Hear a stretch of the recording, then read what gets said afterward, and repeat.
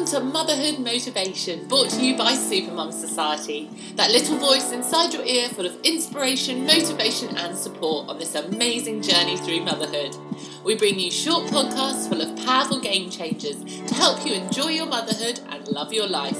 We know you're busy, so let's get into it. So yes, I am aware that there is a book called Why Mummy Drinks. This is in no way a comeback to that book or a slight of that book. I have not read that book. The title does not appeal to me, obviously.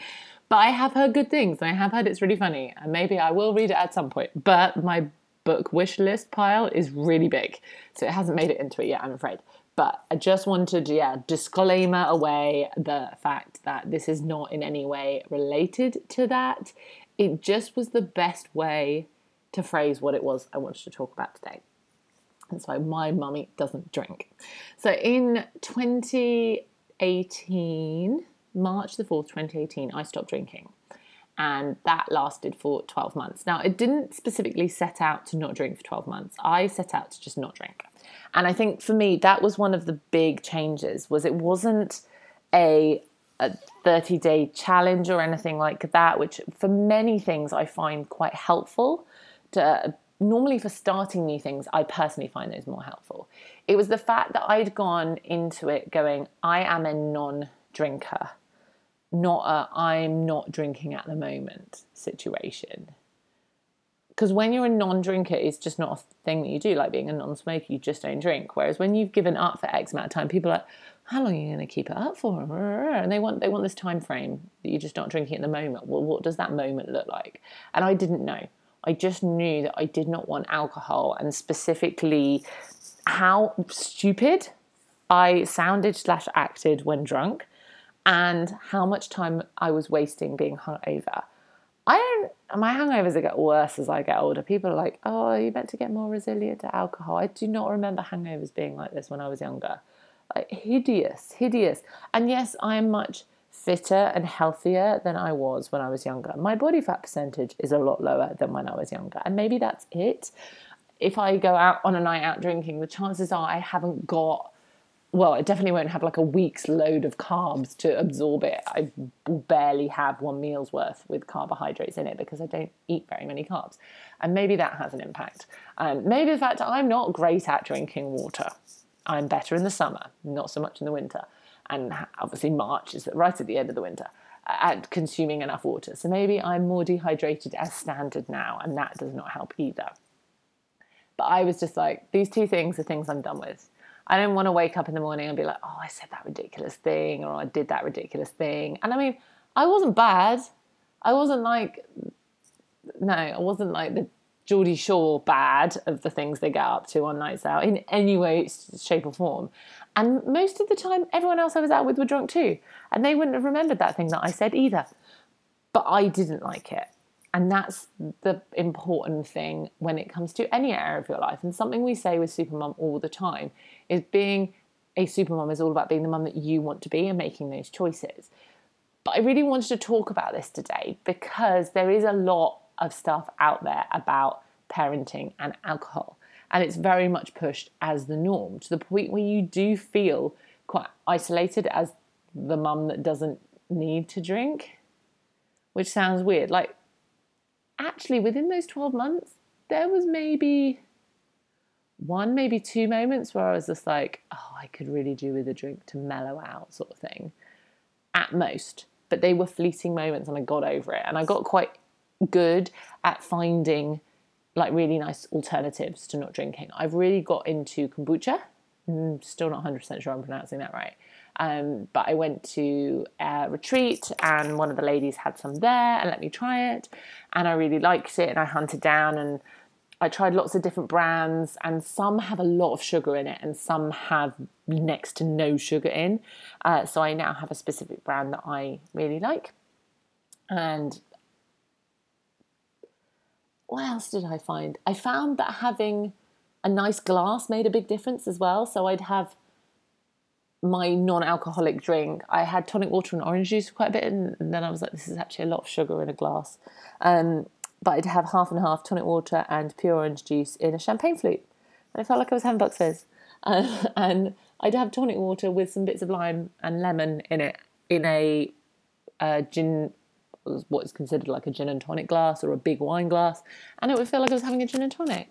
And then you try the non-alcoholic spirits and stuff, which are actually really nice too. So I didn't really miss it that much. There were some times I was like, I really would like to let go, and that I do risk being a bit too serious sometimes. And that did play a factor in the fact that I came back to drinking. But I certainly drink significantly less. I don't want to have the constant buzz. And actually, one glass, if it's the wrong glass, that doesn't necessarily mean it's cheap or anything like that, but it can literally be the time of the month, what I ate that day, how much I drank that day can have an effect on whether that small glass of red wine gives me a hangover feeling the next day or not. I'm a 5 a.m.er and I get up and I've got stuff to do, and that's usually followed by a going to the gym thing, and I can't do all those things that I want to do if I've got this alcohol haze. So for me, I was just like, well, that's a no. And then I want to be on it as much as possible with my daughter. She is exhausting, and she's a good egg. She is not massively boisterous, and yes, she's a toddler, so she's like a normal level toddler, and still it's exhausting. Even if I have 3 hours of crash in the middle of the day that I can sort of recover in, it's still exhausting. I can't do that with any kind of alcohol-based haze. But it's a real shame that I find that the general sort of chit-chat around motherhood and alcohol makes you, as a non-drinker or as a reduced alcohol consumer, feel isolated and feel bad about your decision, when in theory, I'm sorry, the healthier decision is not to drink.